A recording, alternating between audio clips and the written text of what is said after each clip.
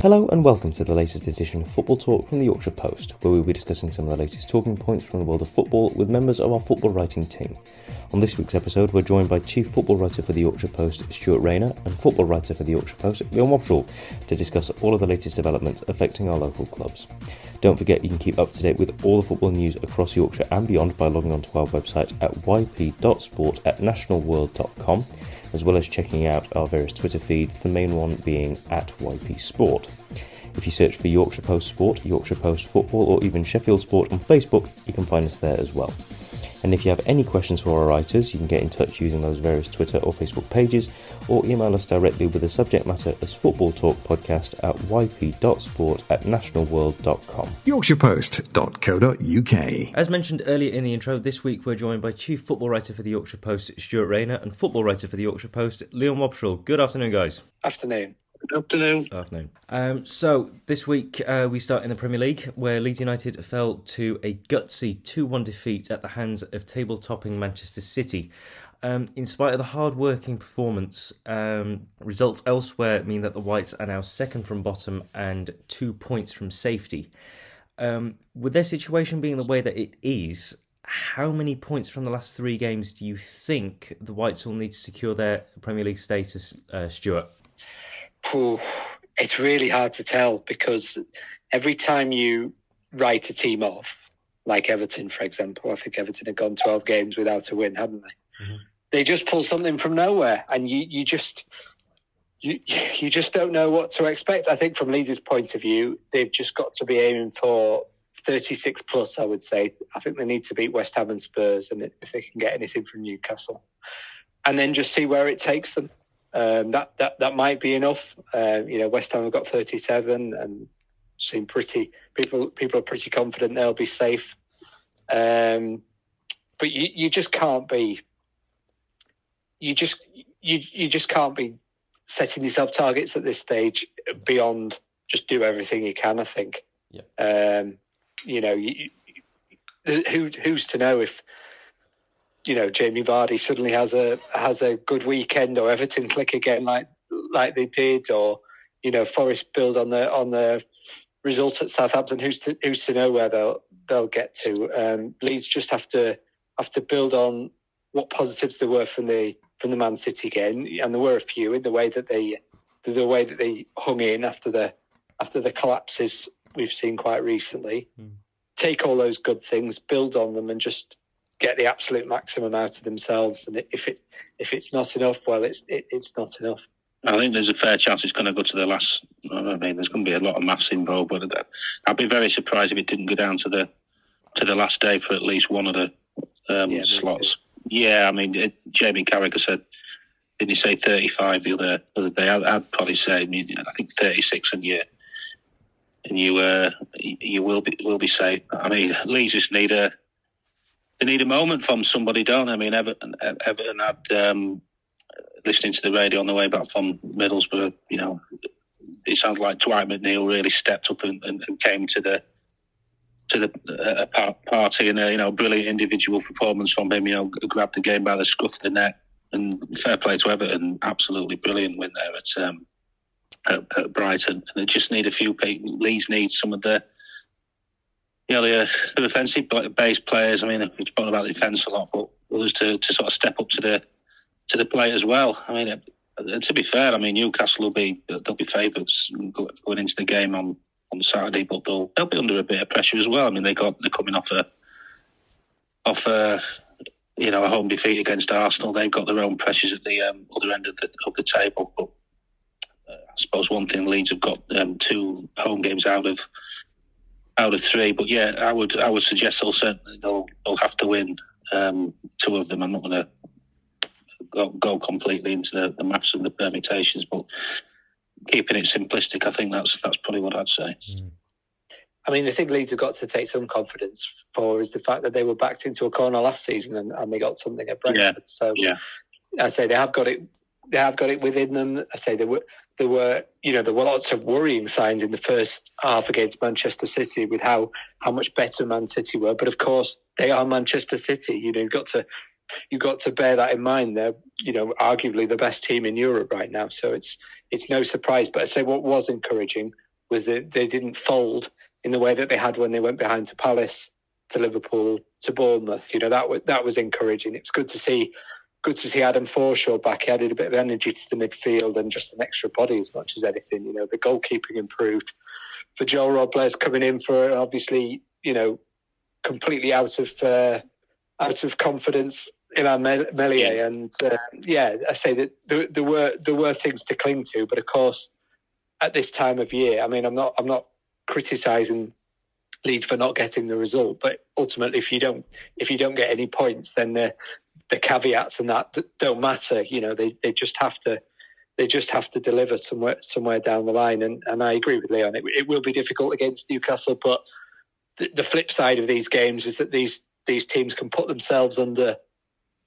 as much pressure as the opposition can, sort of thing. And I say Liverpool and Manchester United are within closing distance of Newcastle. That will have an effect. Yeah. And now let's turn our attention to the EFL playoffs, and let's start with Middlesbrough, who already knew their fate by finishing fourth, but now they know that their opponents in the semi-final will be Coventry City. Although Michael Carrick's team have performed remarkably well since he took over, they've certainly gone off the boil somewhat over the last few games. How confident should the Middlesbrough fans be of a Wembley appearance, Leon? Yeah, they're certainly not going into it flying, are they, Mark? I mean, it's a funny position, really, isn't it? When you've qualified with 3 games to go, what do you do? I mean, it's nice to continue the momentum, but you're obviously conscious of protecting some of the leading players, and obviously the qualification has sort of coincided with some, a bit of a glut of injuries, really. And to be fair, for most of Carrick's reign, certainly the most of the earlier part, the side sort of pretty much sort of picked itself, didn't it, really? But I think that's the bigger concern, rather than the actual results, will be obviously the issue with some of the key players. Obviously, Ryan Giles came back for the Coventry game, and looked like to be no ill effects from him. He had a bit of a back issue. Riley McGree's had a couple of games to get back in the fray. I thought he played reasonably well on Monday, and he got 90 minutes in him. Tommy Smith had an issue. He's been back. But then you look at the ones who have been out, and the big one for me, I don't know what Stuart thinks, is definitely Johnny House. And in the first half, we've spoken a few times this season about Coventry. I think they're an excellent side, and they were pretty dominant in the first half. And I thought that Borough really just missed Howson's calm in there. I mean, they played. Hayden Hackney's had a terrific breakthrough season, but he's only a lad, really, isn't he? And fair play to Alex Mowat. He's coming towards the end of the season, and he's looked good in patches, but. Howson's the real sort of leader there, and obviously he pulled up in the warm-up in the previous game against Rotherham.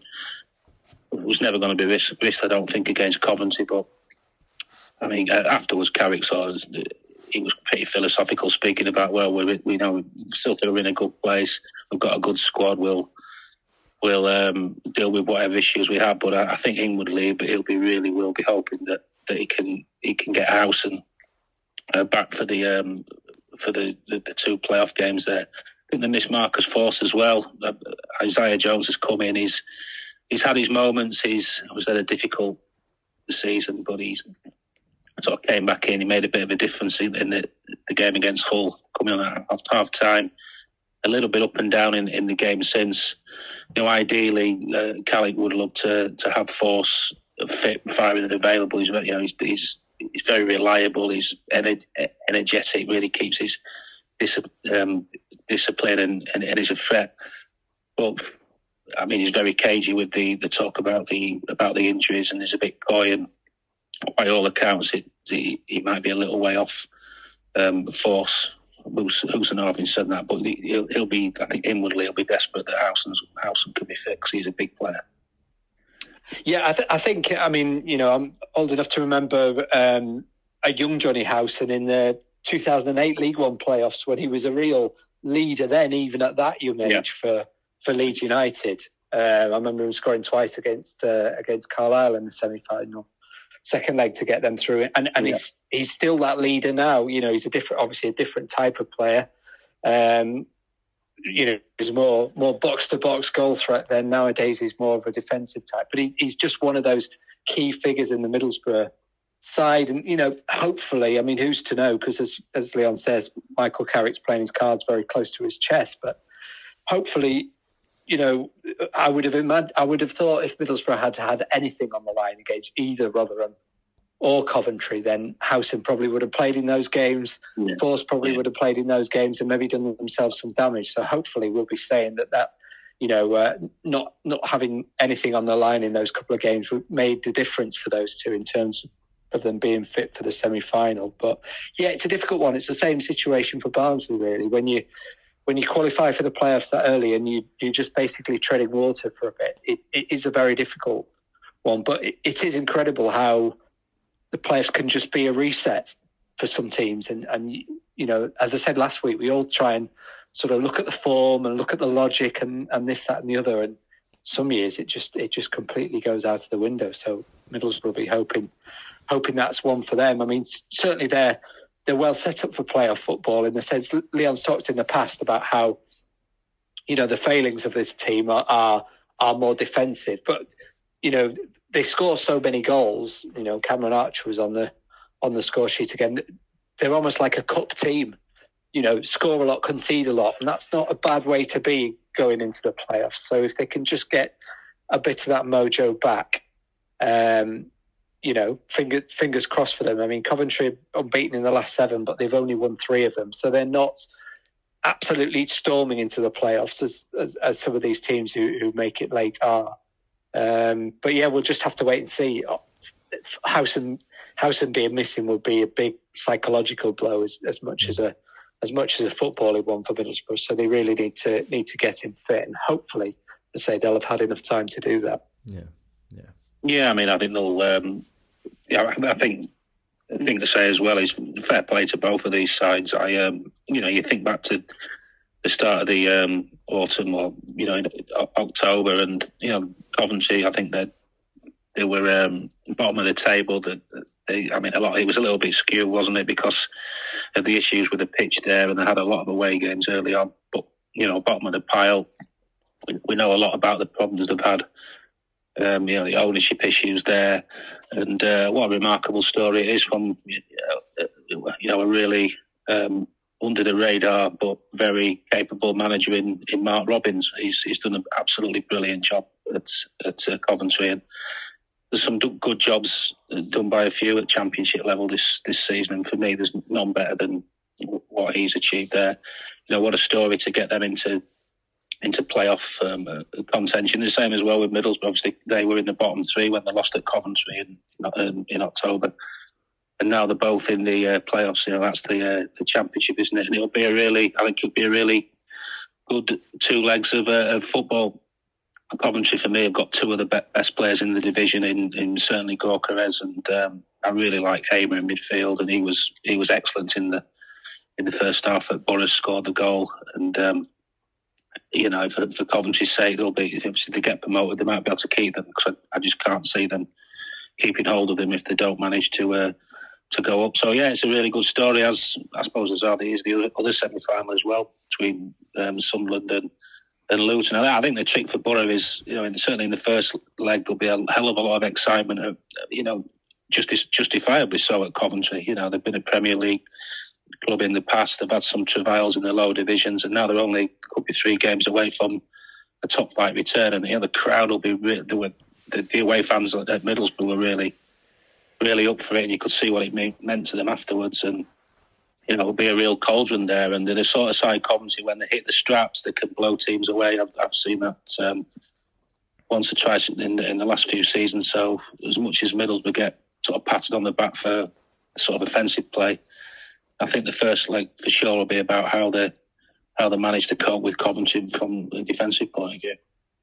Yeah, I think there'll be a lot of expectation on Middlesbrough as well, because I think quite wrongly people will talk down Luton and Coventry just because of the size of the football clubs. Say the fact of the matter is Luton finished third, so they arguably should be the favourites. But the stature of Middlesbrough, obviously Sunderland are a big club as well, but it's their first season back in the Championship. There'll be expectation which Middlesbrough haven't had to deal with that often this season. And again, that's why people like Howson and some of the other experienced players in their squad will have an important part to play. But yeah, I mean, they just need to enjoy it, because as Leon's already alluded to, if you look at the season as a whole, there's absolutely no way when Michael Carrick took this job that Middlesbrough should have been in contention for the Premier League. So they should be treating this as a free hit and going out and enjoying it, because it's easier said than done with everything at stake. Yeah, absolutely. Yeah. And in League One, there is a real possibility of an all South Yorkshire playoff final, with Sheffield Wednesday, who finished the season 19 points ahead of their opponents, Peterborough United. And although Barnsley finished 5 points ahead of Bolton, they only took 5 points out of the last 15. So what are the chances of both sides, Leon? Yeah, I mean, Stuart touched on it earlier there. It's been a funny one for Middlesbrough, in that they've sort of clinched the playoff place with a few games left, similar to Barnsley, and they also had a bit of an outside chance of the top two. Obviously they lost at home to Ipswich, and that was that. So Michael Duff had spoken about if anybody's 50-50, he won't he won't risk them, and that's the sensible thing to do, isn't it? Really, as much as Barnsley, you want the momentum ideally. You want the players to be in pristine condition for when it matters. They've got a big injury concern. We touched on House, and Barnes is regarding Mads Andersen, who's been outstanding all season, deservedly got in the EFL League One Team of the Year. He's been out with a bit of a glute issue for a couple of games. They'll be sweating on him, and Barnsley fans will be desperate that he gets back into the starting lineup. They obviously, they conceded 4 at MK Dons, another couple at home to Peterborough. So yeah, that'll be the big one for Barnsley. But as Stuart said about Middlesbrough, just remembering where they sort of came from earlier in the season. I think Barnsley, it's probably even a bit longer than that. I mean, few people thought they'd be in the shake-up for the top 6 back in last summer. Hell of a lot of players left. Michael Duff called it a bit of a crazy sort of close season, a bit chaotic. So for them to get into this position is outstanding, 4th place finish. And I think it's got the makings of a pretty tight one against Bolton. It could be spicy as well. There's been a little bit of bad blood between the sides this season. I think they drew 0-0 in the league, and Ian Everett sort of had a little bit of a pop afterwards, saying that Barnsley, for a Championship side last season, were a bit unambitious. And then there was a bit of I think it was the FA Cup game. There was a bit of an issue with towels, and the referee reprimanding. I think it was Tom Edwards, who was on loan at the time at Barnsley, for using the towels and getting it white for throwing in the long throws.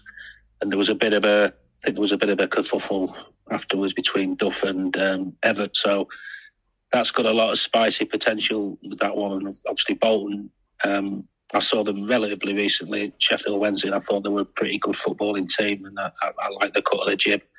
They also won 3-0 at Barnsley, and I think it was in January. And Anderson speaking of Anderson, he got a bit of a rough sending off call. Barnsley have had a few of them this season. So, yeah, I think that one will be pretty tight. I don't know what Stuart thinks.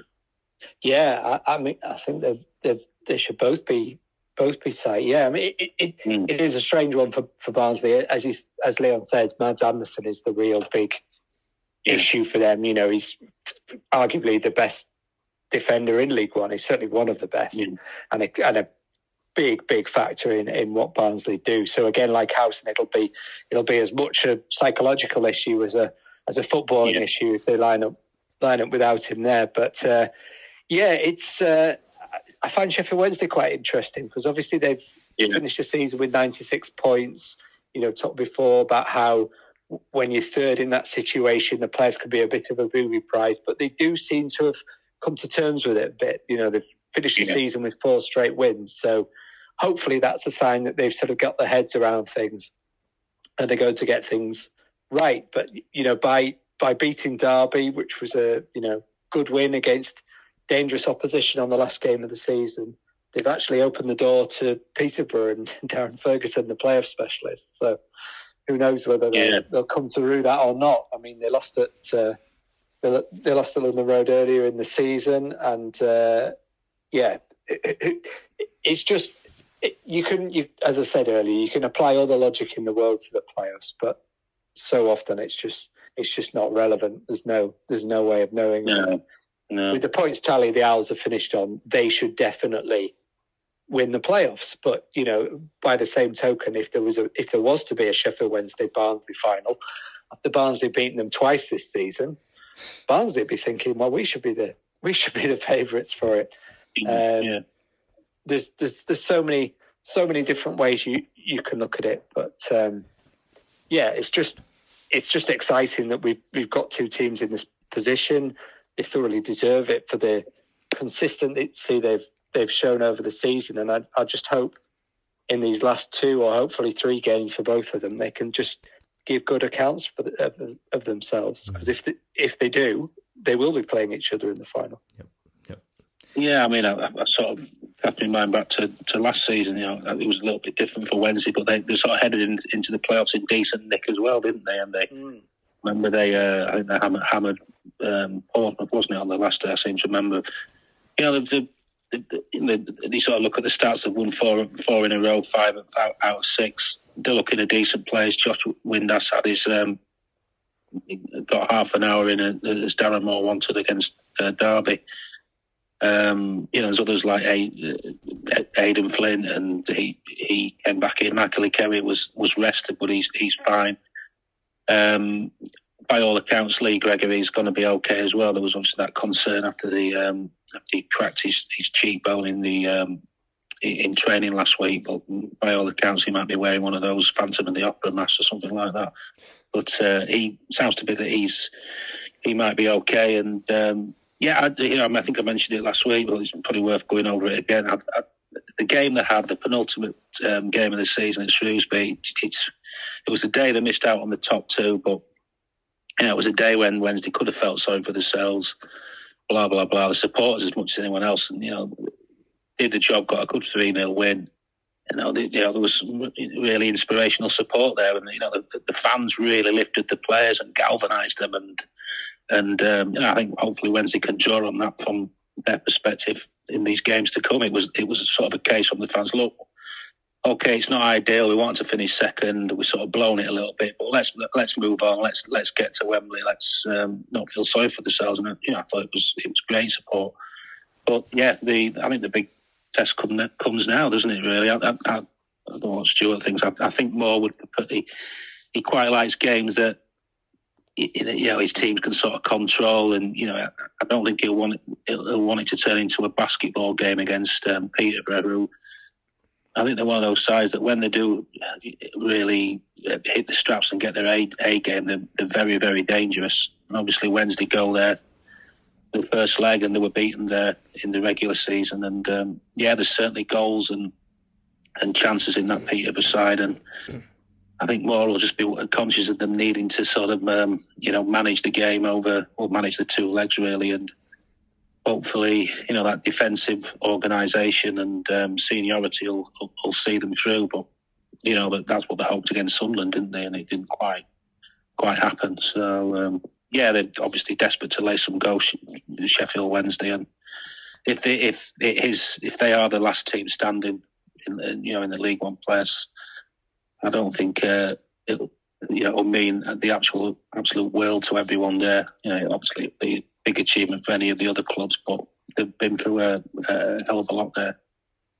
Yeah, I mean the fans are going to be so important to the extent I would say if they just were to get a boring draw at Peterborough, you would fancy the chances of doing it at Hillsborough. But as Leo says, because of the ghosts of the past, it's not just about the numbers they get at Hillsborough. That's absolutely guaranteed.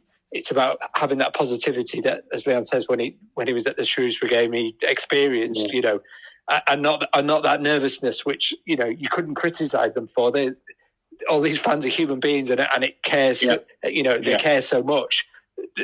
They're bound to be a bit nervous, but if they can overcome that and really, really get behind the team, then that should be such a big weapon for Sheffield Wednesday in the playoffs. So, say if they can set it up with just a solid first leg, hopefully those fans can see them over the line, and at least both of those South Yorkshire clubs have done a good enough job over the 46 games that they've got that home advantage for the second leg. So hopefully they're both able to make good use of it. Yeah. And in League Two, Bradford City will be taking on Carlisle United, with whom they share an almost identical record.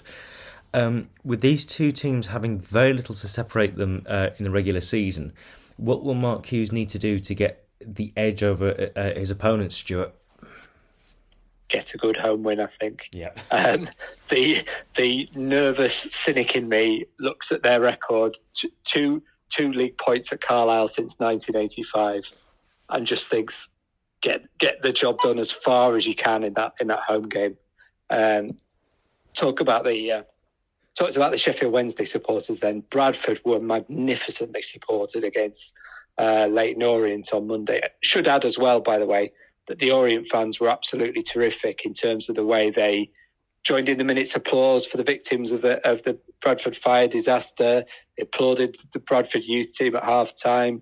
Very respectful of the minute's silence. But Bradford supporters, Mark Hughes made a point afterwards, even though the team went behind, they didn't allow any of that nervousness to creep in. They really got behind their team, and they're going to need the same again in the first leg, because we've seen many times this season with Bradford, they've been let down by draws at home. I think on this occasion they really need to get themselves a first leg advantage just to settle those nerves going to Carlisle, because I say it is nip and tuck between the two teams, but Carlisle do have this edge at Brunton Park. I don't quite know why, but things just seem to go well for them in those fixtures. And when you have that feeling about a game, whether you're a striker who always scores against a team or a team who always does well against another team, it does give you that psychological edge.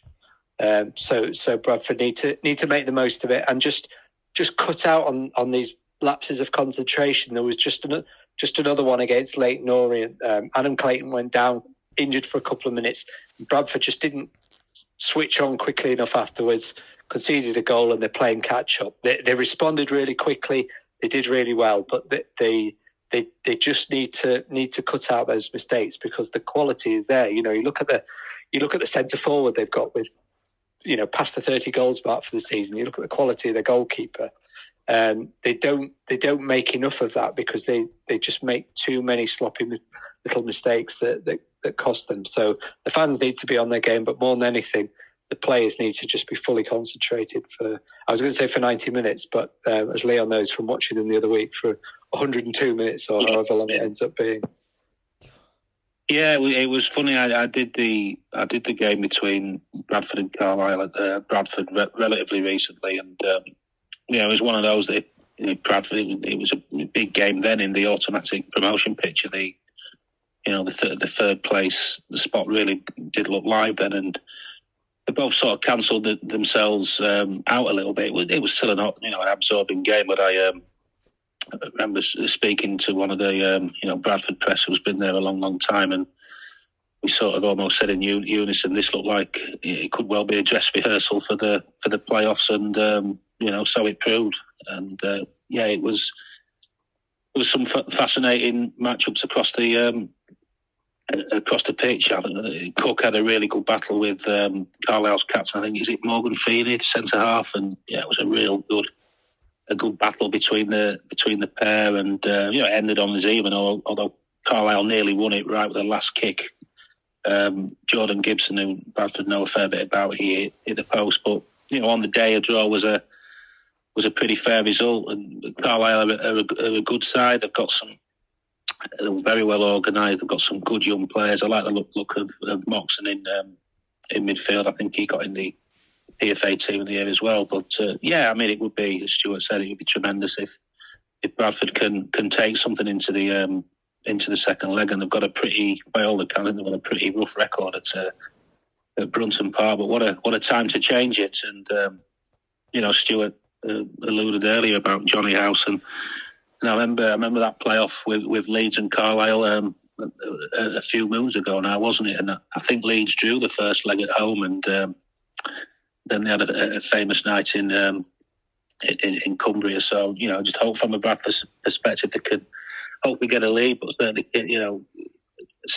stay in the tie with positivity going up there. And I actually think I don't think it's too bad a thing that they'll be away for the second leg either. I think obviously Stuart saw it the other day. There's a hell of a lot of power in that crowd, but if they were playing the second leg of semi-final at home, there'd be a massive amount of pressure and expectation on Bradford. So I don't necessarily think it's too bad a thing going away, respectfully of how strong Carlisle are going away in the second leg. I think the onus will be a bit more, and the pressure on Carlisle really, and the Bradford have been they've been pretty consistent away from home by and large. I think they've got the best goals against in defensive record on the travels in the division. So but that it's got the makings of another time on potentially as well. Yeah, I mean, facts of the matter is Bradford are better away than at home. I think it's only Leyton Orient have got a better away record. So, yeah, I totally agree. And that, to be away second is certainly nothing to be fearful of. And certainly, Mark Hughes wasn't afterwards. I just wish they were going anywhere but Cumbria, to be honest with you. Yeah. Because of that record. But as Leon says, that's the. I mean, I was talking to a couple of Bradford players about this before the Northampton game, that as fans you kind of look at it from the negative, what can go wrong perspective, but as players and managers you tend to look at it more from the what could go right perspective, and that is that it's that positivity which gets them to be successful footballers and gets the rest of us to be just sat at home waffling about them on podcasts, so I'm sure they won't see it in terms of bad omens and all that sort of thing. They'll just see it as there's a game out there to be won, and and the prize of going to Wembley if they do. Which, by the way, if they get to Wembley, it'll practically be like a home game, I'm sure, because of the number of Bradford fans who are there. But they've just got to get the job done. And I say they've teased us all season long, luring you into thinking they're going to do this and do that, and just dropping short. I just really hope that when it matters most, they can rise to the occasion. Yeah, and I know a lot of people talk about history being a lot of bunker, but you do look at sort of off the top of my head. I'm thinking of Bradford's playoff history. I can remember a few occasions where they've been at home in the first leg, and it's not gone the way they sort of wanted it to pan out. I think that was it the Burton game when they won. I think that was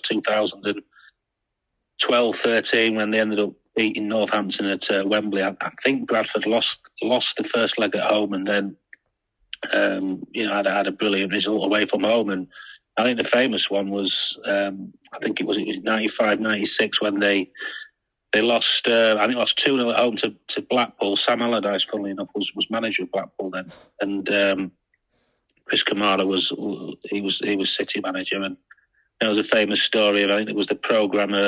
I think it was the Blackpool programme, and I think it had details of coach travel to Wembley or something like that. So that was Kamara's team talk, and Bradford won 3-0. So even if they just get let's hope they do win on Sunday and take something up the M6. But if they don't, it's not all over.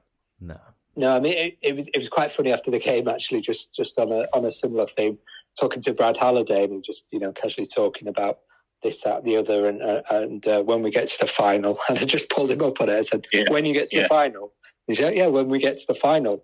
And then Mark Hughes came in afterwards and like, do do you like him talking like that? Yeah, great. They really want. I say they're wired differently to us mere mortals. They love that positivity, and there is that belief in the camp that, look, we are going to do it, and that, they must look around the dressing room and see people like Adam Clayton and Richie Smallwood and think, we've got the experience to do this, and see people like Cook and Lewis and think we've got the ability to do this. So they won't be afraid, and they shouldn't be afraid. With the backing of that crowd. I say it's negative people like me who chew their fingernails and think about what can go wrong, but they'll be much more positive about this task. Yeah. I think there's a few players on each side as well who played for each club, haven't they? I mean, thinking off the top of my head, there's like Gibson and I think Lewis Guy. He had a spell at Bradford, and I know that Andy Cook started off at Carlisle, and I know Alex Gidley had, and I think Adam Clayton has been on loan there as well. Yes, so there's a lot. There's a few little subplots there, and it'll be another fascinating one. Yeah. And elsewhere in League Two, Doncaster Rovers have announced the departure of Danny Schofield. What did you make of his time at the club? And with the chairman saying that they expect to announce a replacement within the next 10 days, they must surely have been talking to one or two people. And who could they be, Leon? Well, I think they'd, from what I can gather, they have sort of sounded out Grant McCann. I don't know to know what degree, but there'd be he'd tick a lot of boxes. He's available after leaving Peterborough early in the year. Obviously, he got a lot of stick when he left a few years back to go to Hull. But I don't think he left on that much bad blood in terms of the board. It was more the fans. But obviously, you look at Doncaster's demise since. McCann had left, and he'd taken them to within a penalty shootout at Wembley and a potential return to the Championship, and they've just there's not too many other clubs in the EFL who've had such a descent in the space of 3 or 4 years, and they're desperate for some sort of inspiration, something to cling on to. I wrote a piece for the paper today. Stuart things. I just think that they just can't afford to get this one wrong. They obviously opted for 3 relatively unproven young managers. I mean, to be fair, McCann's not that old, but he's got a bit of miles on the clock. But it's not worked with Danny Schofield and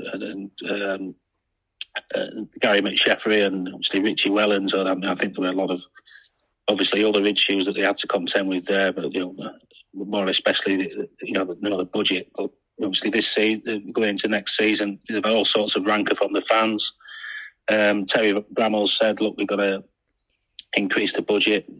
Saying we've got to go for promotion. So I think the bottom line was, would they trust sort of Danny Schofield to get the players in, and then eventually start next season it doesn't go right, the fans would dictate a change pretty quickly, or do they sort of part company as they have done pretty soon after the end of the season, just a bit of a clean slate and bring someone in, and they desperately need somebody with experience, who's had success, knows the lower divisions. So, there's other candidates as well, but certainly McCann, he looks a standout in that regard. But and as well, for all the difficulties that Danny Schofield has, you've got to feel sorry for him as well, haven't you? He had 70 days at Huddersfield, obviously after Carlos Corberon left, and that was a real baptism of fire,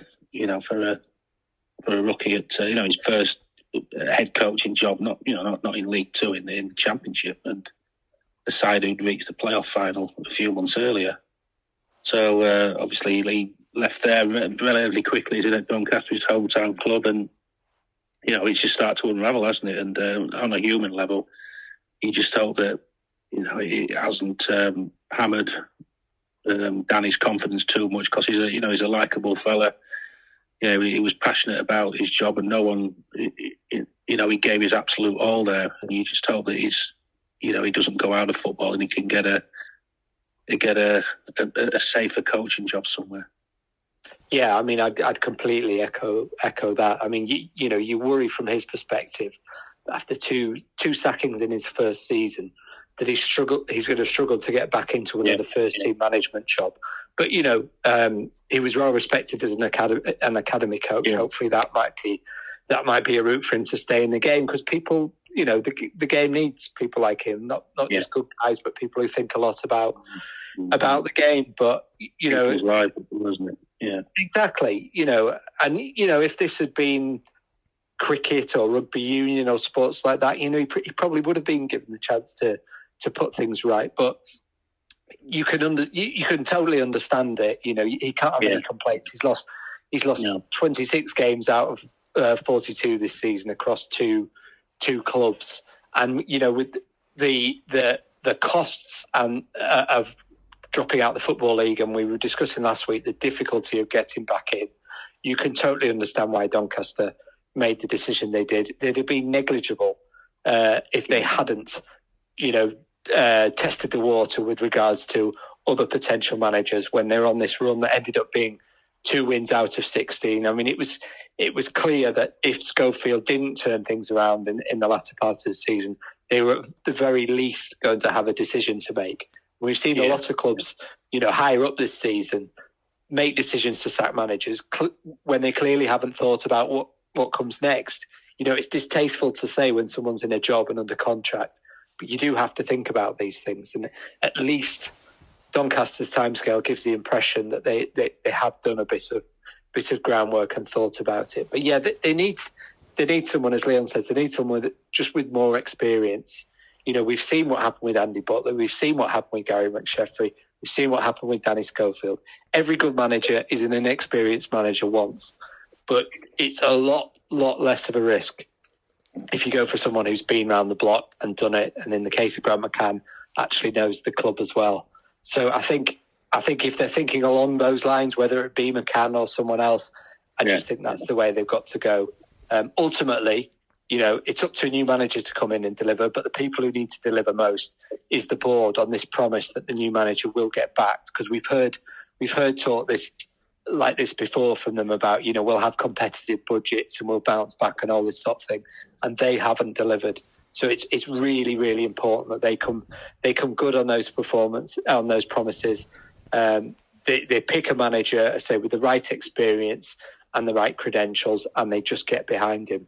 And I think if they do that, I would hope that the supporters will rally around too, because they want what's best for their football club. They just want to be given a bit of hope after some miserable seasons. So yeah, a lot of onus on the board to deliver this summer, starting with a good choice of manager. Yeah. I mean, he's probably the biggest appointment for a good few years at Doncaster, isn't it? Really, it's. He's good in the respect of the time, and it's the end of the season. There should be some decent candidates out there. They can turn over the page, have a little bit of a breather, and then really go into the new season. Overhaul the playing squad, because they'll certainly need to do that. There's been a lot of I think a lot of players have been scarred by what's gone on, and obviously it's been 3 seasons in a row. Certainly, second halves of the season that have been pretty atrocious from a Rovers perspective. So, yeah, as Stuart's right to say that the supporters there desperately need some hope. 18th place in League Two, obviously touted as being promotion candidates before a ball was kicked, and there would have been disappointment if they just missed out on the playoffs, and I don't think anybody envisaged them finishing in 18th spot where they are, obviously closer to the drop zone, really, wasn't it? And a desperate fall from grace, and they need to the board needs to sort of back up the promises of improving the investment levels and recruitment, and to show that they're really serious. They need to get a serious operator at this level who's had success. And worth adding, just occurred to me as well, Danny Schofield didn't even get his own backroom staff. They need to back the new manager with that as well. Some coaches who he he can trust and work with. They've been really negligent, the board, the last couple of years, and I know it's been difficult because of COVID, but they really haven't stepped up to the plate enough. It's really important that they do their bit. Yeah. And finally for this week, we turn to the great escape of Huddersfield Town, who, under Neil Warnock's guidance, finally finished 9 points clear of the relegation zone. After his appointment in February, the Terriers made sure of safety by beating promoted Sheffield United and followed it up with a 2-0 victory over Reading. The departure of Neil Warnock, or the probable departure of Neil Warnock and the probable arrival of a new owner coming up on the horizon. What will the summer have in store for the West Yorkshire club, Stuart? Well, I think we can pretty safely say the departure of Neil Warnock. I mean, what a manager! It's just an incredible performance by him, and the way he inspired his team, the way he was with them, was just absolutely brilliant. But I have to say, and Leon's probably got a view on this as well. You would see him in the post-match press conferences, and to me, that was the only time he looked 74 years old. He just looks absolutely drained. So much as every Huddersfield fan will be desperate for him to go back in pre-season, I think he's right to say he just can't do this for a full season. It's not fair on him. It's not fair on his family, on his health, or anything like that. It's brilliant what he's done. It's absolutely brilliant what he's done these last few months. But he is just going to have to just dip in for a couple of months a year, and I'm sure he'll be back somewhere in February, coming to the rescue for someone else who's locked in the Championship relegation zone. So for that reason, I really, really hope he doesn't have a third spell at Huddersfield Town. But yeah, he's just done a remarkable job. But essentially, what he's done is just buy them time. Yeah. And now there's got to be a complete reset. New owner comes in. Who knows what this means for Lee Bromby as director of football? But certainly a new manager. They need somebody with some good ideas, able to make use of a squad that's got some really good experienced players. Leon and I have touched on that in the past. Yeah. But also quite a lot of young promise as well. Merge them together into a good unit, make some good recruits, and just make sure that this season goes down as a blip rather than last season. Because let's be honest, there's been a lot of relegation battles in various divisions at Huddersfield since David Wagner's second season, really, and they shouldn't be in that position. Warnock's shown them what they're capable of, shown them what can happen when the fan base really believe in that football club. Kevin Nagel's now seen that in person, having been at the game on Monday, and again, like the Doncaster owners, it's really important he grasps the nettle, makes some good decisions, and gives the new manager some really good backing, whoever that may be. I hope he sort of takes the counsel of Warnock as well before he sort of heads off back to Cornwall and gets his fishing rod out, really, because he's obviously the job was to the brief. It's just one brief, wasn't it? Just get us out of trouble, however way you do it. But I think as well with Warnock, he'll give his opinions about things going forward, the players. He's got that remarkable insight of God knows how long in the game, over 50 years. He's seen every situation, every manner of player, and he understands a player, and his opinion and judgment should be heeded. Especially with a new owner as well coming into the game. It'd be foolish really not to tap into his opinions and what he says. I mean, it's I just hope Huddersfield aren't to keep it sensible with Warnock's replacement, aren't too funky and thinking outside the box and be too clever. Just get a proven manager, championship level who's had success. And you look at the squad. There's a few. It seems there's going to be one or two, quite a few departures there. There's plenty of loan signings who go back. The likes of Humbo, who he's wondering if he might return to Huddersfield. He's made a decent impact. Knockout, less so. Matt Loughton. There's a few others as well out of contract, isn't there? One or two big players there. Josh Karoma and Josh Ruffles, who were brilliant in the latest Neil Warnock Great Escape. They're up this summer. You wonder about what'll happen to them. Danny Ward as well, who's always when Warnock came to Huddersfield, was night follows day. I thought to myself, he's going to be a big player in a Neil Warnock side fighting against relegation, because he's been there before, and so it proved. And they've got I think they've got a decent spine at Huddersfield. We know about the lads at the back, Tom Lees, Matty Pearson, Mikkel Hellick. They're players who you wouldn't usually associate them with a relegation battle in the Championship. They've been around the block. They've got, I think, Jack Radoni's coming to his own as well in the last third of the season. Probably lack a little bit, maybe another striker or two, and options on the wing. So if Sober Thomas will probably end up at Blackburn. But I just hope they make a nice, sensible decision. Have a word with Warnock about where he sees the club are at going forward. Listen to it, garner a few opinions, and and you just hope that the takeover will officially, get over the line pretty quickly as well, because then they can really start to get cracking. But I think the main thing is just absolute sheer relief, isn't it? From where Huddersfield were, even at the start of the early days of Warnock's reign, after they got a pounding at Burnley, and I did the Coventry game at home 4-0. You did fear for them then. So just enjoy a little bit of relief first before turning the page and looking at the next chapter.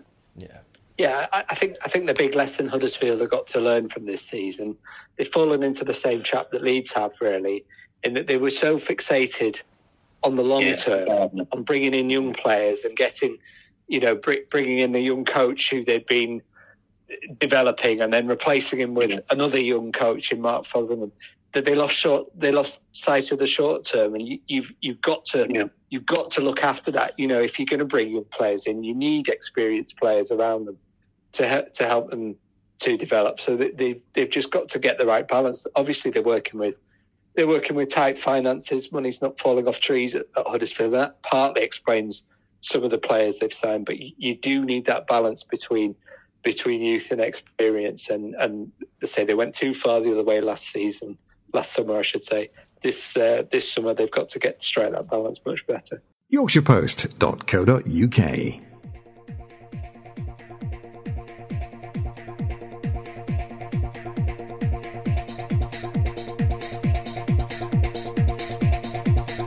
Many thanks to Stuart, Rayner and Leon Wobschall, who will doubtless join us again soon for more discussions on the Yorkshire football scene.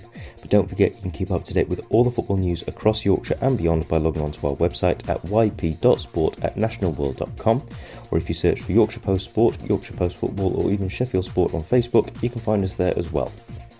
If you have any questions for our writers, you can get in touch using those various Twitter or Facebook pages, or email us directly with the subject matter as Football Talk Podcast at yp.sport@nationalworld.com. As ever, many thanks for listening, look after yourselves, and bye for now.